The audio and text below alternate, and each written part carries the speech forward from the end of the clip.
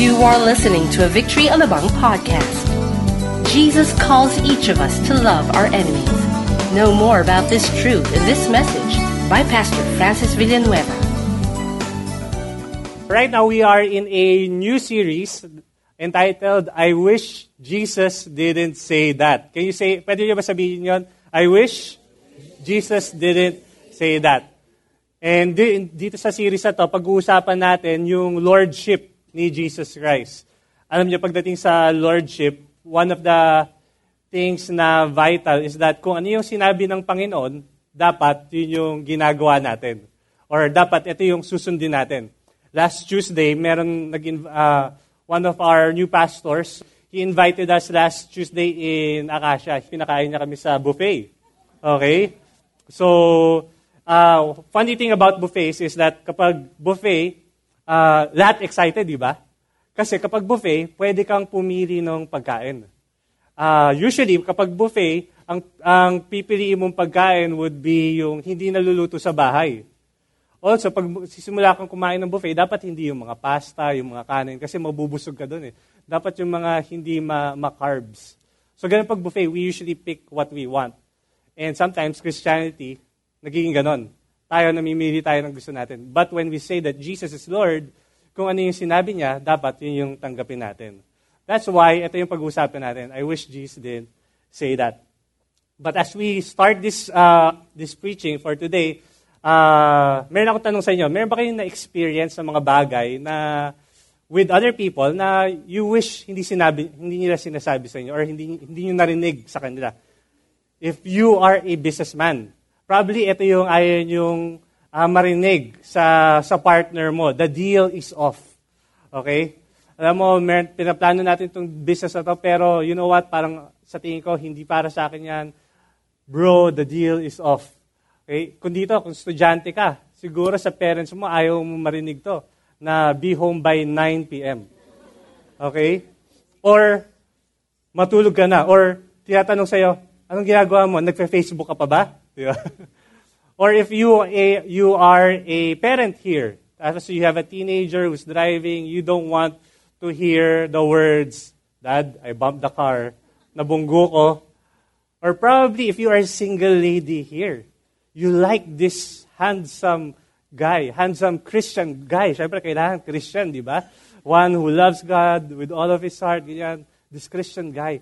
Tapos yun, sabihin ng friend mo, sinabi sa iyo ng Christian guy na friend mo, best friend pang tawagan nyo, ganyan.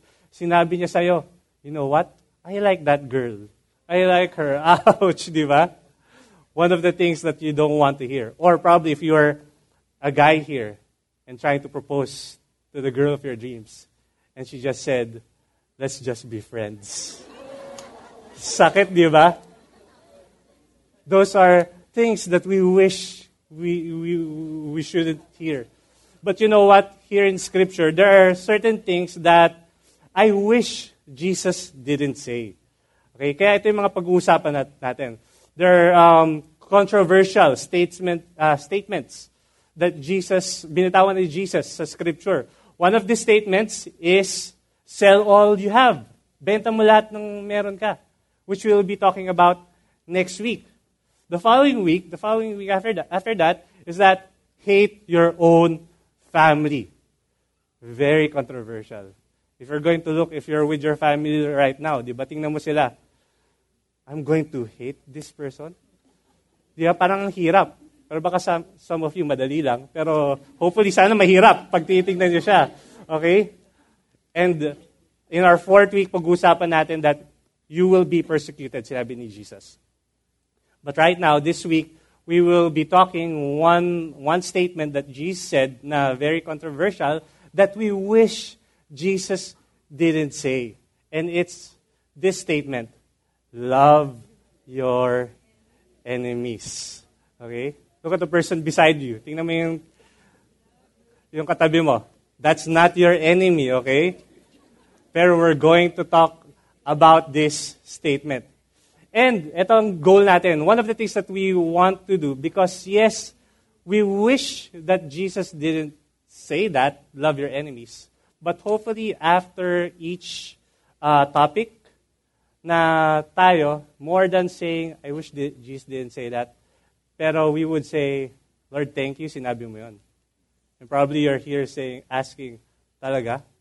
Paano ko masasabi yan, yung me loving my enemy? So that's the reason why we are going to dive down to the Word and learn from God's Word. Are you guys ready for the preaching of the Word?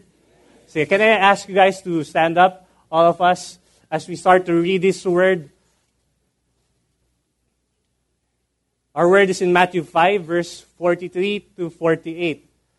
Would you read this with me? Pwede bang sabay-sabay natin basahin to? 1, 2, 3.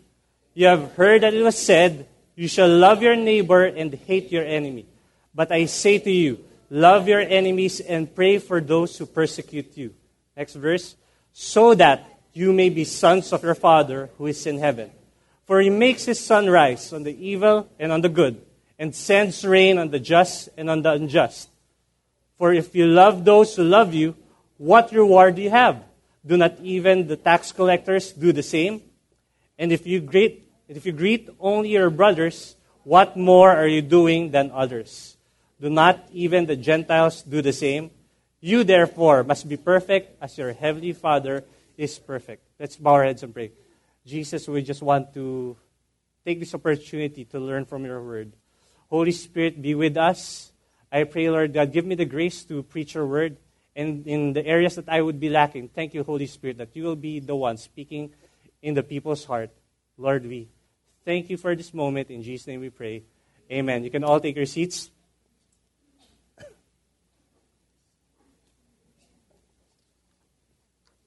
Let me just give you a background about the Gospel of Matthew. The Gospel of Matthew was written to the Jewish people. Ang target dito ni Matthew, yung mga Hudyo. And Matthew was presenting this